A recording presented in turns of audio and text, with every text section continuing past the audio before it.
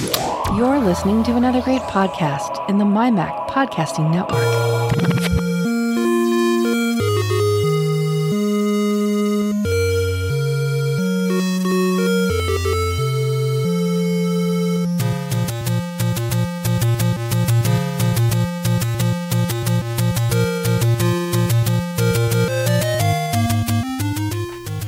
It's time for the Geeks Pub. I'm Tim Robertson, joined by a not doing great vocally because he doesn't feel good, David Cohen.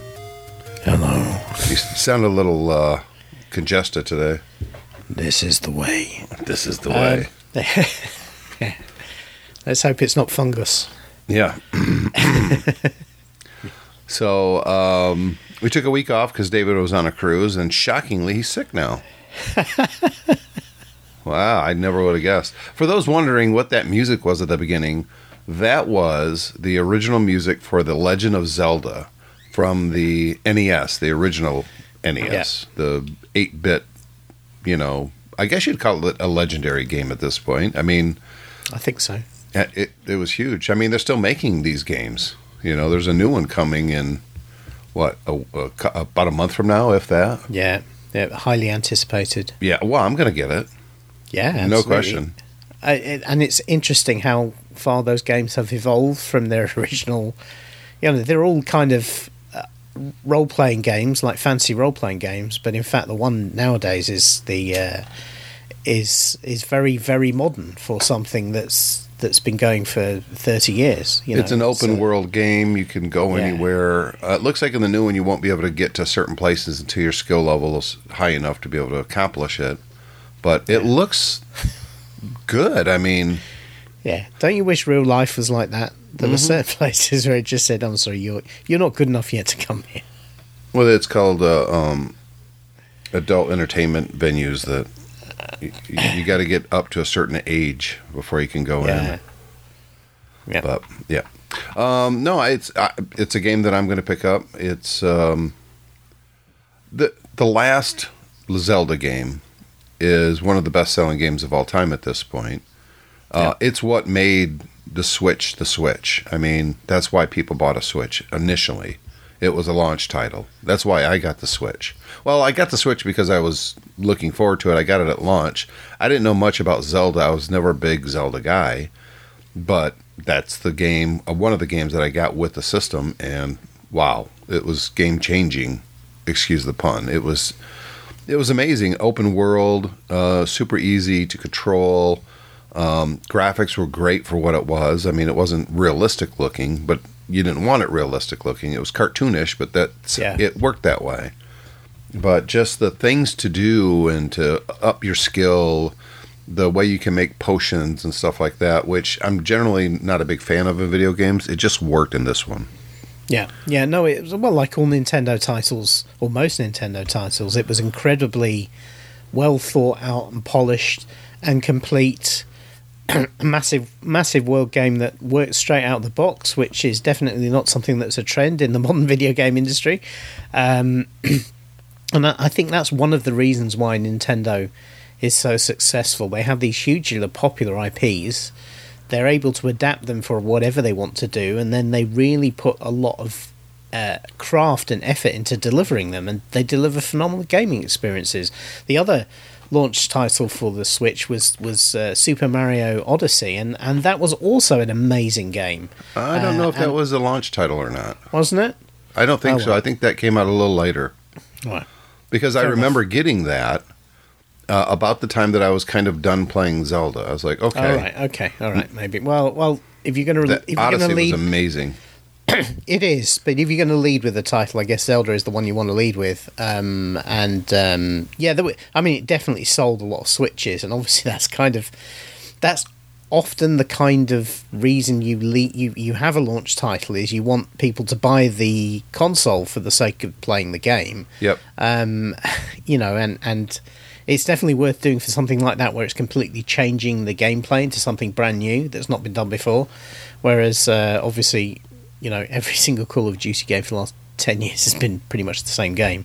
Yep. So, it's the same game with better graphics when you go up to a different console. Whereas Nintendo, sails a slightly different path. And works really well for them.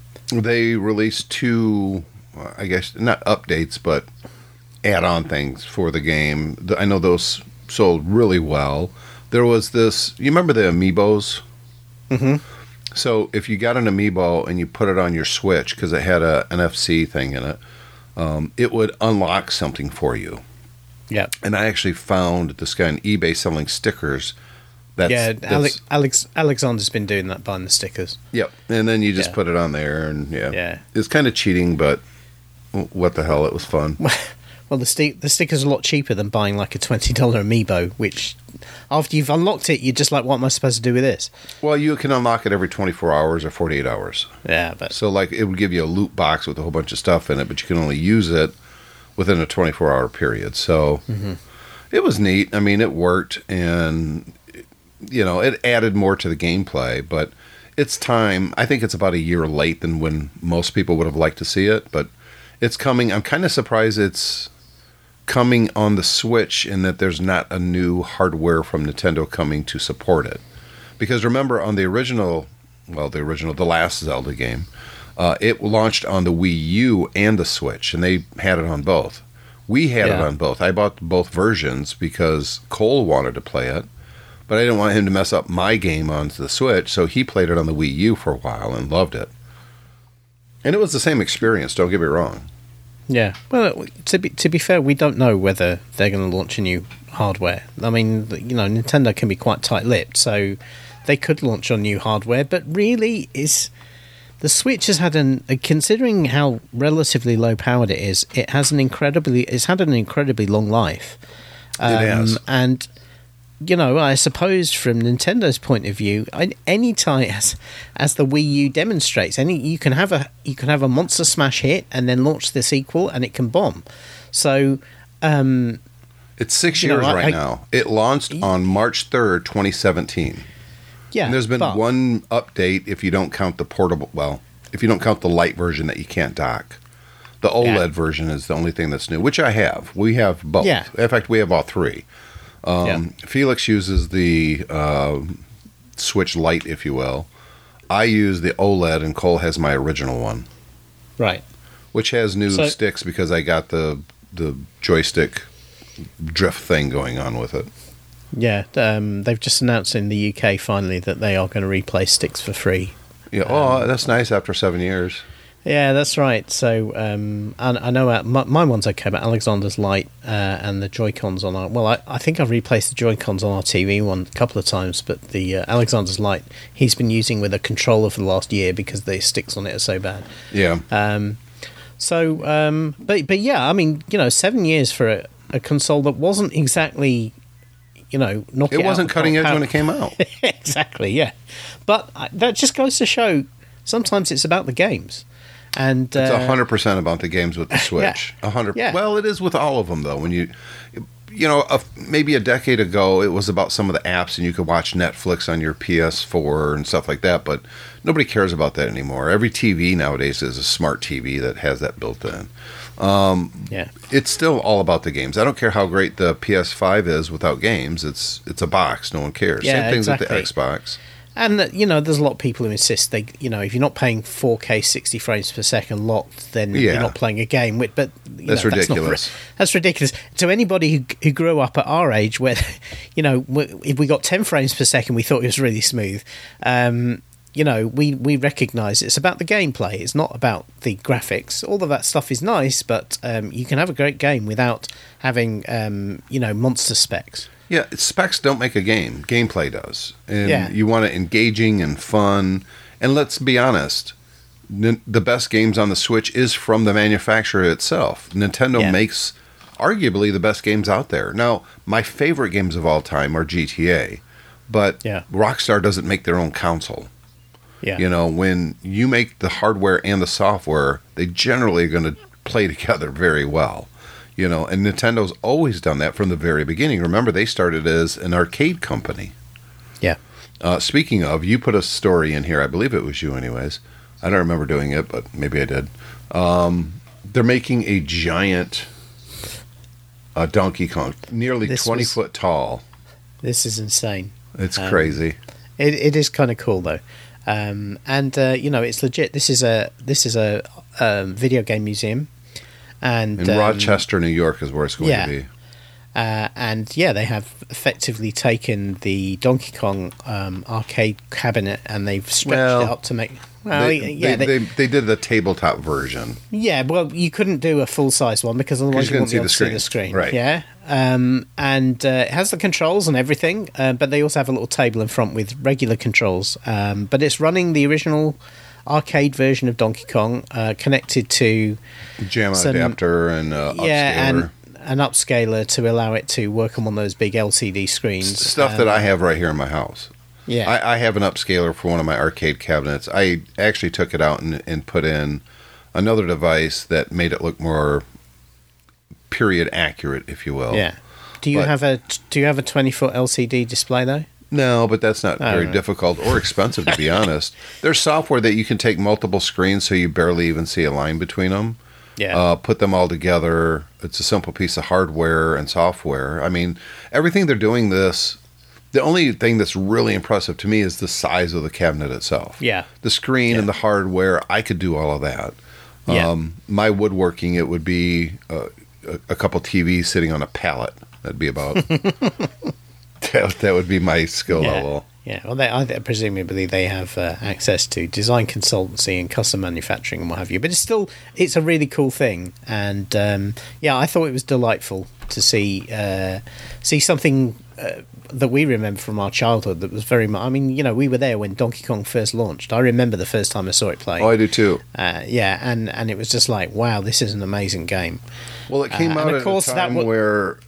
the arcades were already huge. It's not like it set everything on fire. Well, it did, but it was an established thing already. But back then, every time you went to the arcade and there was new cabinets, it was exciting. Yep. You just wanted to see, and you could generally tell quite quickly which were the monster hits and which ones were golf. Yeah, you had to wait. There's a line. There'd be quarters sitting on the screen waiting for the next... And, and of course you'd wait half an hour to play, having watched other people play, and then you play and you dive straight away because there's an awful lot of pattern learning and that sort of thing in those sorts of games.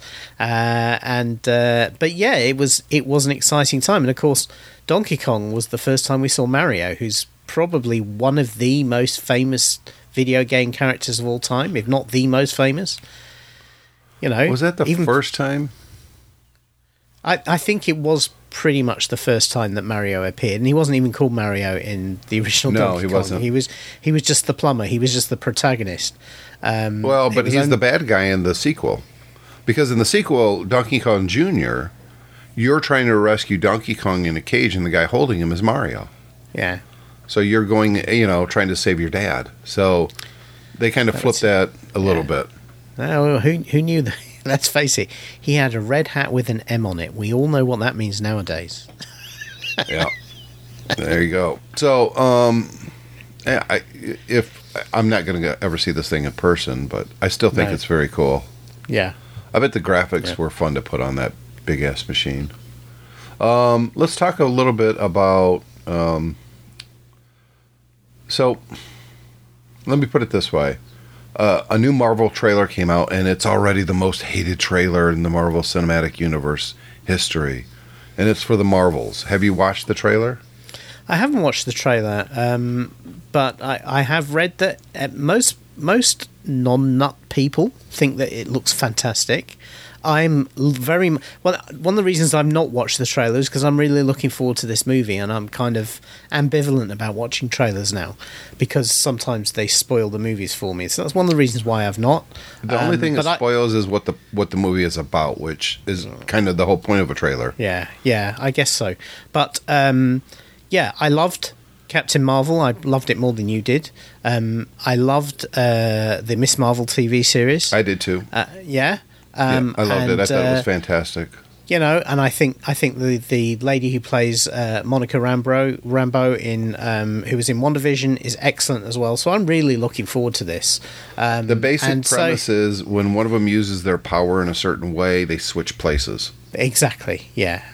So they've it's obviously which is a MacGuffin to bring them all together, but more of it, as far as I'm concerned. But of course, there is a toxic, well, I'd say it's a corner, but it's a bit more larger than a corner of the internet where the guys who are the they generally tend to be the 60 frame per second 4K, otherwise it's not a game gamers, are also the ones who hate women doing anything on their own, and therefore, and they have a particular hatred for Brie Larson, who plays Captain Marvel, for some reason, presumably because she's not afraid to say that she thinks women are just as capable and deserving as men of anything else.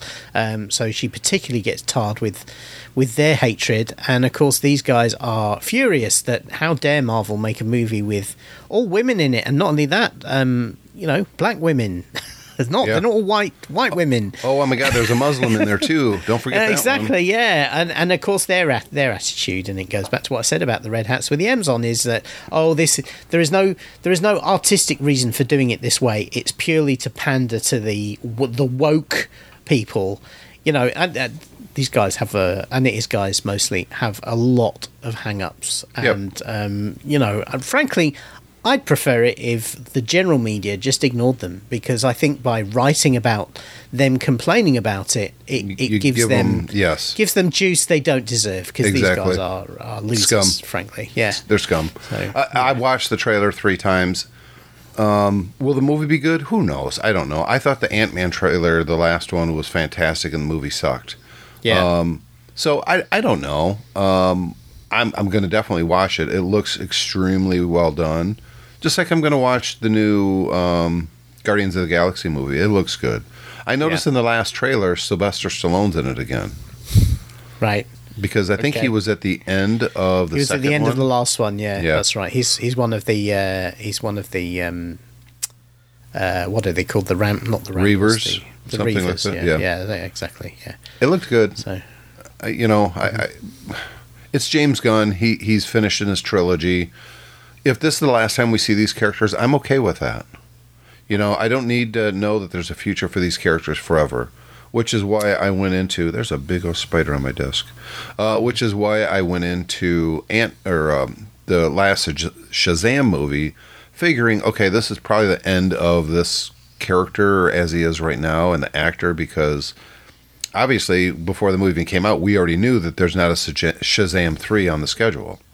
For the next few years. So this is probably going to be the end. That's okay. I really, really like the first Shazam movie. This is going to be good. And then as we talked about on the last episode, it was pretty terrible. Yeah. I mean, just the fact that, what's funny is the director wrote a review of the movie, and he gave it a half star. And his comment was, why does Billy and Shazam have different personalities? He's 100% right. That's one of my biggest beefs with this and the first one was it wasn't the same person. The personalities were totally different. The kid acted more like an adult, and the adult acted like a much younger and more immature child. So that was the choice Zachary Levi made. I've never really rated him as an actor anyway. But he was in the show Chuck, and that was a terrible show. I know some people really liked it, but I watched a couple episodes. I was like, this is bad. Yeah. The buffoon that's pretending to be, and that it was a very similar shtick in Chuck. He's was a plot in that he'd been. Somebody had uploaded a whole load of information to his brain inadvertently, and therefore he becomes the fish out of water with the kick-ass spy. But that only works for a very short period of time before it's too schlocky. This is the problem, and maybe, like I said, the first Shazam didn't hold up for me on repeat viewing at all. I enjoyed it the first time, but the second time you watch it, all the plot holes just manifest. Yeah. And the problem with the second one is the plot holes manifest immediately.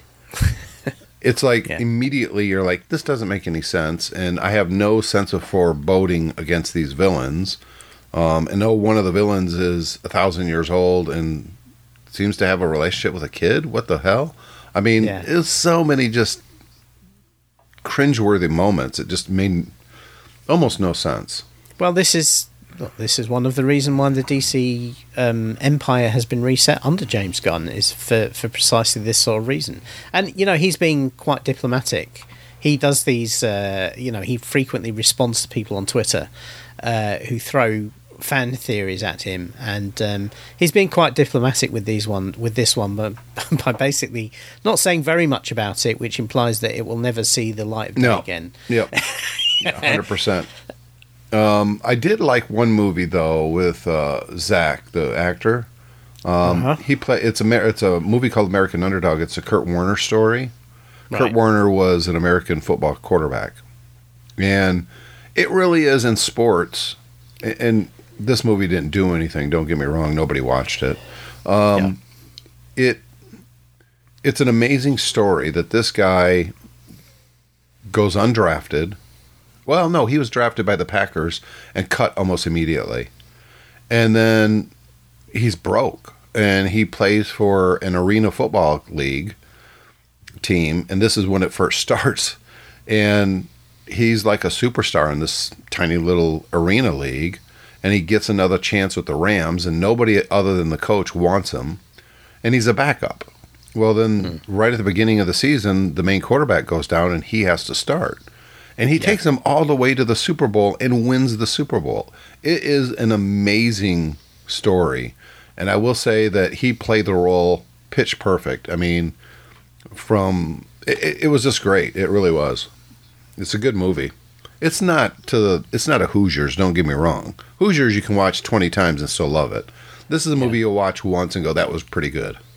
That's always a problem with these kind of sports underdog stories, is that they are even if they're based on true facts, they're very familiar, very rote. To me, that makes them far less interesting to watch than something else. You know what was interesting to me was the Reeves' Batman movie that came out, a year ago now? Was it a year and a half? Mm-hmm. Colin Farrell as the Penguin never made any sense to me until you see him in the role.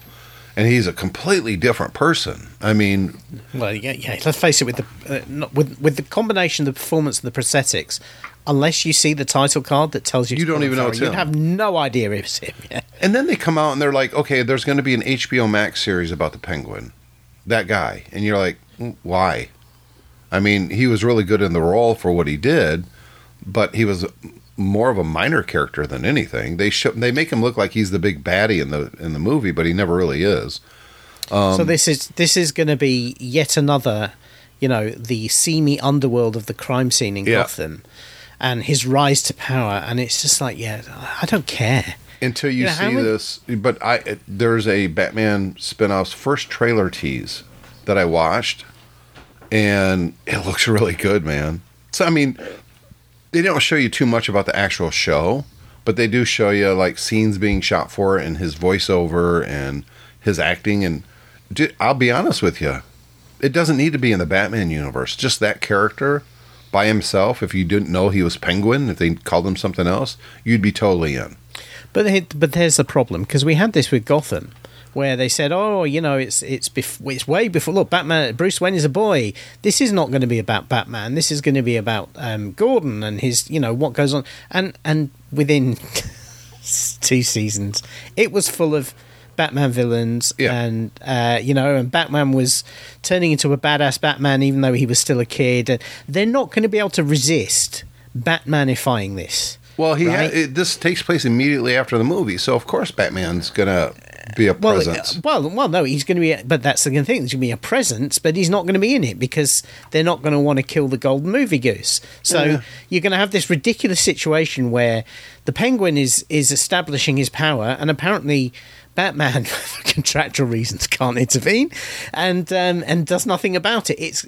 I think the whole idea is slightly ill-advised. I would say that, except the trailer makes me think this actually could be extremely well done. It could be. It could be. But trailer, as you said before, sometimes trailers look awesome and then things suck. And sometimes you watch a trailer and the movie's amazing. I mean, I'm not going to rate this before I see it, but from what I've seen, it makes me excited.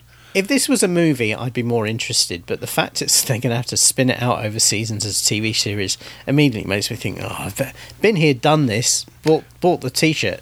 You know, they did the Alfred show as well. I think that just got cancelled. Pennyworth. That was the same problem. Well, all the stuff you remember, this doesn't has nothing to do with the DCU, which personally I think is a mistake. But whatever. Yeah. I don't know, man. I'm gonna hold out high hopes for this. I don't think it's gonna suck. Number one, how often does Colin Farrell does something that just sucks? Not very often. No, I mean, he's been in some not great movies, but it's never because of him. Well, yeah, it's whether he can. It's whether the material is up to his standards. Really, is going to be the. So I trust the fact that he's all in on this, and he says one of the most exciting roles he's done. He goes, he feels like a different person when he puts all the prosthetics and everything on. He says he becomes that guy, and to me, when an actor of his caliber says something like that. That is intriguing. I want to see that. I want to experience what he's doing because I trust that he's going to do a good job. Yeah. So I'm looking forward to it. What I'm not looking forward to is the other thing that HBO Max has come out and said, and they're moving forward, and that is they're rebooting the entire Harry Potter thing as a TV series. And each book is going to be one season. So you're going to get 7 seasons of this unless it's a dismal failure. Well, apparently 10 seasons because 10 seasons, that's right. Because 7 books, 10 seasons, but then immediately you think, okay, so the thing you say in the first sentence you've gone against in the second sentence. Yeah. This doesn't really sound like you guys have a great plan apart from Harry Potter makes us loads of money. That's exactly right. And the fact that J.K. Rowling is involved is for a lot of people a big red flag. Let's be honest, the last 3 Harry Potter movies, but they weren't anything about Harry Potter, were terrible. The Dumbledore and the Fantastic Beasts franchise. The autistic wizard. I mean, it was just so bad. Yeah. It was so bad. The plots made no sense. You didn't know who was who. They're talking about history like we all know what the hell's going on, even though it was a one-line throwaway in a book once. It was so bad. It was just so bad. And I have zero confidence in this. Number one, nobody wants these characters recast and done again. Nobody. No. Nobody. No. You know what I want? I want somebody else to play Harry Potter for the next 10 years. Even though the original 8 movies, because they split the last one into 2 because milking the cow, they were all good movies. Some were better than others, but they were all. I think the first Harry Potter movie was simply fantastic. It captured, but here's the problem. It also, and this is a problem with the TV show, right? It captured the first book very well, but the tone of the first book and some of the second is really very different from the rest of the franchise. The first book is kind of like a kid's very tale. Much more. Yeah, well, not only that, it's more of a celebration of wouldn't it be wonderful to go to a boarding school full of magic? It's much more about that and far less about the dark foreboding plot. And you can argue that, well, some people will argue that she knew exactly what she was doing. Other people would argue that as she got into it, she changed her focus as she wrote more and more books. I think the latter is exactly right. Yeah, exactly. It's the George Lucas thing as well. Exactly. Which is, I've got to write more. I better come up with something else now. But how did they do that with the TV show? Yeah, because the TV show, everyone's going to look at it remembering the final battle with Voldemort. So if it's like a wondrous, isn't it great, little baby Harry Potter goes to boarding school, right? People are going to hammer on it. And if it's too dark, they're going to be like, well, this isn't what the book was like at all. Yeah, exactly. And how do you make a TV... Well, okay, look, you got to leave a lot of stuff out, subplots and stuff when you make the movies. You've only got a couple hours to do it. Yeah. So I get it.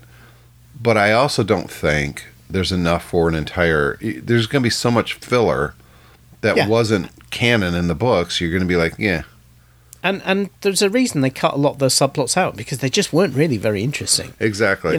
They were pretty much, teeny, young adult type stuff, and they just didn't really. Well, and too much of it was world building, which is fine if that's your thing. But in the movies, we don't need it because it's not going to go anywhere. We know that. Yeah. So exactly. I don't know. So, I think a lot of people are like, well, they're just doing this for money. Well, that's all. Every movie you watch is that they're doing it for How stupid is that? They shouldn't. And Elijah Wood just came out about the new Lord of the Rings things coming out. Not the one that's already out, but the new one's coming. Yeah. And he's like, I feel like they're just doing it for the money. Yeah, no shit. You think? And that's what pays those movie star salaries, Elijah. Yeah. You like your big mansion you live in? How do you think you got that? But I think the difficulty with this is that it's very, very hard to pull off at the best of times. And for something that's still so much... I mean, the movies go back further than you think they do, but it's still very much in the recent cultural zeitgeist.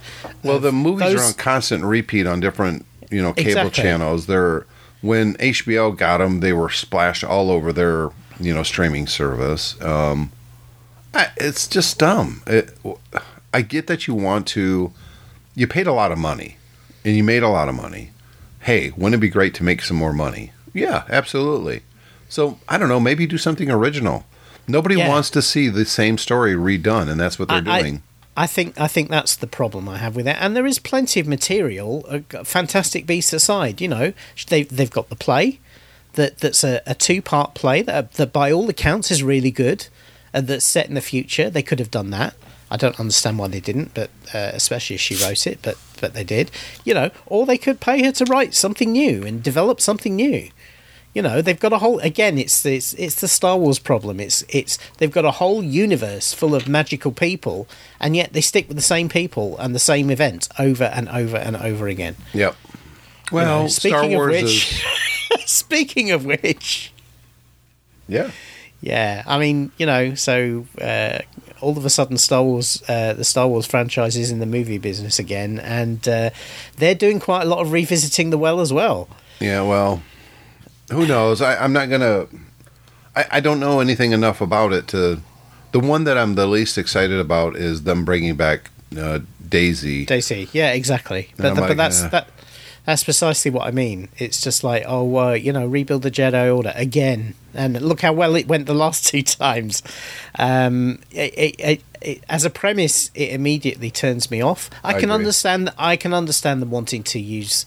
Daisy Ridley again. I think she's a high spot of those movies in terms of the performance she gives, with some very, very thin characterization that went all over the place. I think she's a great actress, and I think she's great in the role. I can understand them wanting to use her as a draw to the next movie. I just don't think they've got any idea what they're going to do with that movie, and it completely unexcites me. And I've got to be honest, I'm little bit concerned. This season of The Mandalorian is a little all over the place again. But it's fantastic. Every one of them is I know, but sometimes you look at things and you think this is succeeding despite itself rather than because of itself. But they're tying it all together. That's the thing. Every time you think, why are we looking at this guy? And why is this whole episode about this guy who used to be a bad guy? Now we're supposed to believe he's turning... But then they start tying it together, and you're like, oh, okay. This is interesting. The Mandalorians are actually coming together, and, I think it's been great. There's nothing about the new season of The Mandalorian that has disappointed me so far. I think every bit of it is just... These guys really know the universe. They're doing their own thing, and it's better than any other Star Wars project out there. I maybe I'm unfairly comparing it to Andor, which I love. I've got to be honest, I loved much more than this season of The Mandalorian. Much as I love The Mandalorian, I just thought Andor was fantastic. But I don't want to compare the two because they are tonally 2 different type of shows, and they're accomplishing 2 different type of things. Yeah, and let's be honest, there is no Andor if there wasn't Mandalorian. That's true. That's true. But that being said, I think that the Bad Batch, they just wrapped up their 2nd season. They're getting 1 more season. They're hitting on a lot of the same themes. And it's been great. What was the Rebels, that TV show? Yeah. That's the premise for the Osaka, or what's her name? Osaka? Yeah, that's right. Osoku? That's her. She's looking for the young Jedi in that. But they had Zeb in Mandalorian. Yep. And I both Cole and I lost our shit when we saw that. We were like, "Oh my god, it's..." And they got the same actor to do the voice. Yeah, no, and it looked fantastic. It looked fantastic. I was just like, "Hell yes, that is awesome. We got to see this character." But like that one Rebel pilot, he's great, and I like his story even more. Do you know about this actor? No. So he was in this series, Kim's Corner, and he uses a very thick accent. It's a Canadian show, and it's about a convenience store. And the guy who played what's his name, the Marvel character, Asian guy. I'm drawing. The Shang Li. Yeah, he's the guy. He's in that show too. Simu Lee. Yeah, he's in that show too, and it's really funny. It's a funny show. I liked it. So, anyways, this guy is our age. This guy who plays the Rebel pilot, he is our age. He grew up with Star Wars, to the point where he's like a collector of the toys. His dream was always to be in Star Wars, and he met Jon Favreau, and heard that he was doing that. And Jon Favreau asked, "Hey, I heard that you're a big Star Wars fan," and he just geeked out on him. So he gave him a role, and he has expanded that role. I think it's great for someone that's like you and I to get. Yeah. Think about it. If I was in The Mandalorian, you would be like, you would like it even more. You're like, I know that dude. He is such a big Star Wars fan. This is awesome. I love stuff like that. I hope when he leaves set at the end of the day, they're checking his bags though. Oh no, he's already said he stole the helmet that he wore in the first season. He didn't think he was going to be back. He thought it would just be a one-off type of thing. Yeah. And yet they keep using him. He's a good actor too. Yeah, he is. He's great in the role, and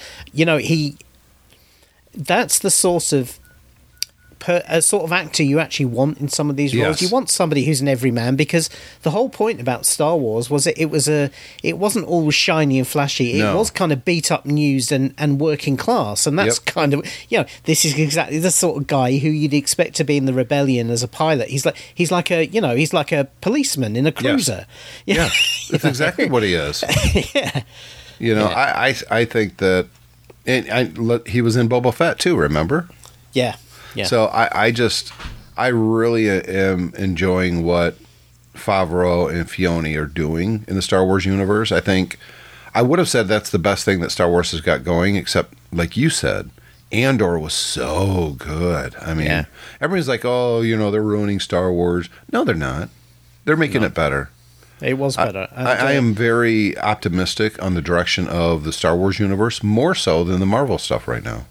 Yeah, and of course Fioni's getting his own movie too, which is really, good imagine news. He's going to take all the stuff he's done in TV and put that in a movie, and that's going to be awesome. Yeah, I'm so excited for him. And he was a Star Wars fan when he started the Clone Wars. George Lucas was overseeing it, and he was the right-hand man to George Lucas through the whole thing. And Lucas explained his reasoning behind these characters and, the Force and the universe and these different races and what the Mandalorians are all about. And so a lot of the stuff we're seeing is a direct because of George Lucas, because Dave Filoni worked with Lucas. And he understands these stories and these backstories and the characters and the politics and all of this stuff way better than most people realize he does. And it comes from Lucas. So they're doing such a great job. I'm enjoying it almost as much as I am the new Picard series, season 3. So the Picard series it's virtually perfect, and it's not often you think that, but you're watching it. And what really kind of struck me about it was you would watch one episode, and they're a little bit longer than a TV show episode because there's no ads, so they're about an hour each. Yep. Yeah, and you come to the end of the episode and you would go, oh my God, I can't believe how much stuff happened. Yeah, in a way that was there's very little filler in it. There's very little, I don't understand why they're doing this. And even there are times when you do when you don't understand at the time, they pay it off later in the season in a way that really, now I understand why he was like that. It's the thing is, you're the biggest critic when it comes to going back to the well and telling the same stories. And come on, can't you come up with something new? You always rally against that. So it's also surprising because I think you're a little bit like me. I'm less inclined to ding people for going back to the well because I want to see more of that. But they're doing it the right way, and there's the difference. Well, this isn't going back to. Oh, 100%. Back to the well, yes, it is. Well, yes, it is. Well, no. Have you watched the last episode? No, I haven't seen the finale yet. No. Well, it hasn't come out yet. Yeah, because that's why then. Well, no, I mean the last one. I've seen them all up until now. Right. So what I mean by that is obviously yes, they are going back to the well. This is like a sequel to The Next Generation, but rather than the way other properties do it, where it's just basically it's the same character in the same situation doing the same thing, and it's just like, oh, here they are, isn't it great, and all that sort of thing. Every single one of them has moved on in 30 years, and every single one of them you go, yeah, I understand why they are where they are in 30 years. It makes total sense for Worf to become such a badass warrior that all of a sudden he decides most of the time he doesn't need to fight anyone anymore. Yep. It's genius, and at the same time you kind of go, yeah, I can see that. You know, it's very much that Geordie becomes, and apologies for anybody who we're spoiling the show for, but we're presuming you're hardly caught up on. It's completely and utterly believable that Geordie, who was despite being blind, was wide-eyed and always gung-ho and always wanted to try the latest trick when he was back on the ship, but now he's got a family and he's become a hugely conservative. It can make sense. It completely makes sense that 7 of 9, who's been through all of these changes, you know, has finally done what everyone's been telling her entire life to do, the right thing, which is go into Starfleet, become an officer, and is completely disillusioned by it because she's facing Borg, criticism for being a Borg, and she's unfortunately landed with a particularly abrasive captain. You know, all of these changes kind of make a lot of sense. Even the Beverly thing, where she thinks she's pregnant by Picard, so she does a runner because she doesn't want her child to be involved with his lifestyle. You know, again, it's just like you can see that happening. You know, because she spent all that time on the ship seeing that happening and decided she didn't want to be part of it anymore. All of it just makes sense. And even poor old Data, who really has had a very rough ride in these last 3 seasons of Star Trek, you know, it's kind of like, you know, oh, they're going to let him go. Oh, no, here he's back again. Oh, no, they're going to let him go. Here he's back again. It kind of, you could see how that could happen. And so, to me, I think it's so well done. It's so natural. Yep. And then they've put them in this story that is just brilliant. Yes. It really has. And the way they've, not only is the story itself brilliant, but the way they've unfolded it week after week after week to keep the audience guessing, to give you just enough information, and to make it an exciting ride all the way through. When they open that, when Deanna opens that door and sees what's on the other side, yeah. I literally went, oh, shit. Yeah. I really did. I was like, oh, my God.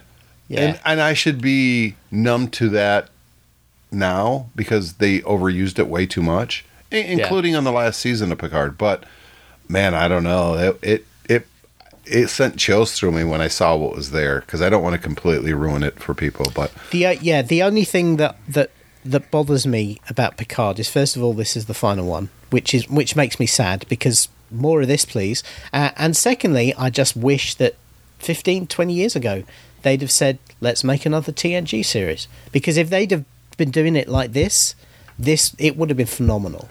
Maybe you couldn't have done it 20 years ago. Maybe we needed Game of Thrones and the big budgets and the streaming services to be able to make this show. Yes, but I think that's probably accurate. Yes. What really slightly annoys me is it makes me even more annoyed about the season 2, because the season 2 was so far below this in quality. It was. And this is just phenomenal. I actually wasn't looking forward to season 3 after season 2, even with all the old actors saying they're coming back, and they were filming it while season 2 was still streaming.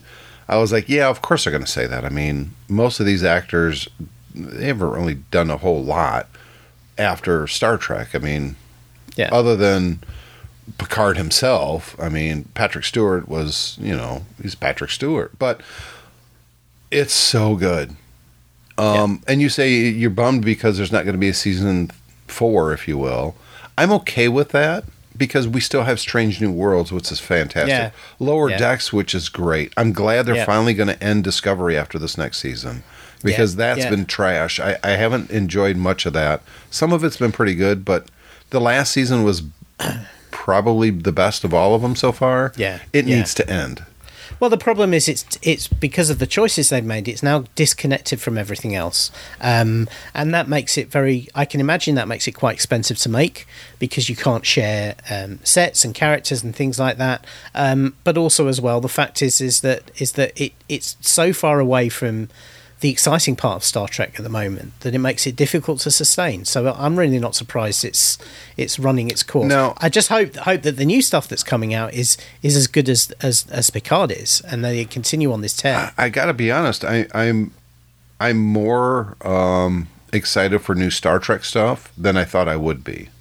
Yeah, but they're doing it right. I mean, look, we've said this before, and I'm going to say it again. We are living in the golden age when it comes to geeks. Yeah. When it comes to what we cover on the show, GeeksPub, where you can sit in a bar and talk about this geeky stuff, and it's such good stuff. Speaking of geeky stuff, I'm going to be, let's see, it's 8:30 a.m. now almost. In a couple hours, 2 hours, I'm leaving for Kalamazoo. They're having a Comic-Con in Grand Rapids. It's usually the Grand Rapids Comic-Con that Cole and I go to every year. Mm-hmm. And he dressed up the last one as Spider-Man, Miles Morales. And we're going today to Kalamazoo. It's Grand Rapids Comic-Con on the road. And he is going as some anime character. I don't know anime, so I don't really know it, but he's got the costume and the fake sword and all that. And he's asked me a couple times that I should dress up as something, so finally I am. So I'm combining two properties. I sent you a picture. Yeah, this is a mashup in very much the definition of the word, because you would not normally put these two things together. So I bought a Big Lebowski, I guess you'd say, outfit. The pajama bottoms, the robe. I've got sandals. So I'm going as the Big Lebowski, right? The dude. The dude. Except I've got a Mandalorian helmet that says, go ahead. So, let me bring up the picture so I don't mangle it from my head. Your one view. From exactly, yeah. So this is. It has the Mandalorian skull thing on it. Yeah, and then it is Mando Lebowski. That's right. I'm hoping people get it. I think they probably will, but we'll see. We'll see how many people want to take a picture of me. That's going to be weird. But Cole got quite a few people stopping him last year taking his picture. And his friend, I'll put it as that because I'm not sure if it's more than that or not, but his friend dressed up as Spider-Gwen, and her costume was great too. Yeah. So on the cruise ship, they normally have a formal night where people are expected to dress up. It used to be you had to be black tie. Now it's not quite as formal as that. And I saw this German girl on the ship. She was wearing kind of one of those. How would you call it? It's kind of like those Renaissance fair type costumes. Oh yeah, sure. With the white shirt with the black stuff on top, kind of tight fitting, and the flared out skirt, and she had a blonde wig with blonde ponytails. Oh, okay, plaits, right? And then she had cat ears on and a tail coming out from under the skirt. Oh, wow! And I looked at that and I thought, that's definitely anime of some description, though I've no idea what it was. Yeah. And she was absolutely rocking it, and she, we kind of said, we were joking, we said, well. So I can imagine her parents saying to her, "So, well, you need to dress up on formal night," and she's going, dress up. I've got just the thing. Yeah, right. Not quite what they had in mind. Probably not. Yeah, that's awesome. So the picture for this episode, because I'm going to release the episode after Comic-Con, will probably have a picture of me as Mando Lebowski. So There we go. If you look at the picture, that's me in my Mando Lebowski outfit. Unless something drastically happens and I don't end up doing it, then I don't know. It'll probably be a picture of Picard or something. I have no idea. If you don't go or you don't do it, then... Oh, I'm going. There's no question. Cole's dying to go. Yeah, presumably it will be that Mando has to abide. Yes. This is the way, dude. You should have put that on the other side of the helmet. Yeah, I was thinking about it. This is the way, dude. Mando abides, man. All right, man, we're going to wrap up this episode. We'd love to get feedback from you guys. It's the show at GeeksPub Podcast. You can always go to the GeeksPubPodcast.com or GeeksPubPodcast.com or mymac.com and leave a comment in the show notes. Follow us on Twitter. We are still using our sister show on Twitter and Facebook. It's TechFan. And we'll see you in a couple weeks. See you later, David. See you then. Bye.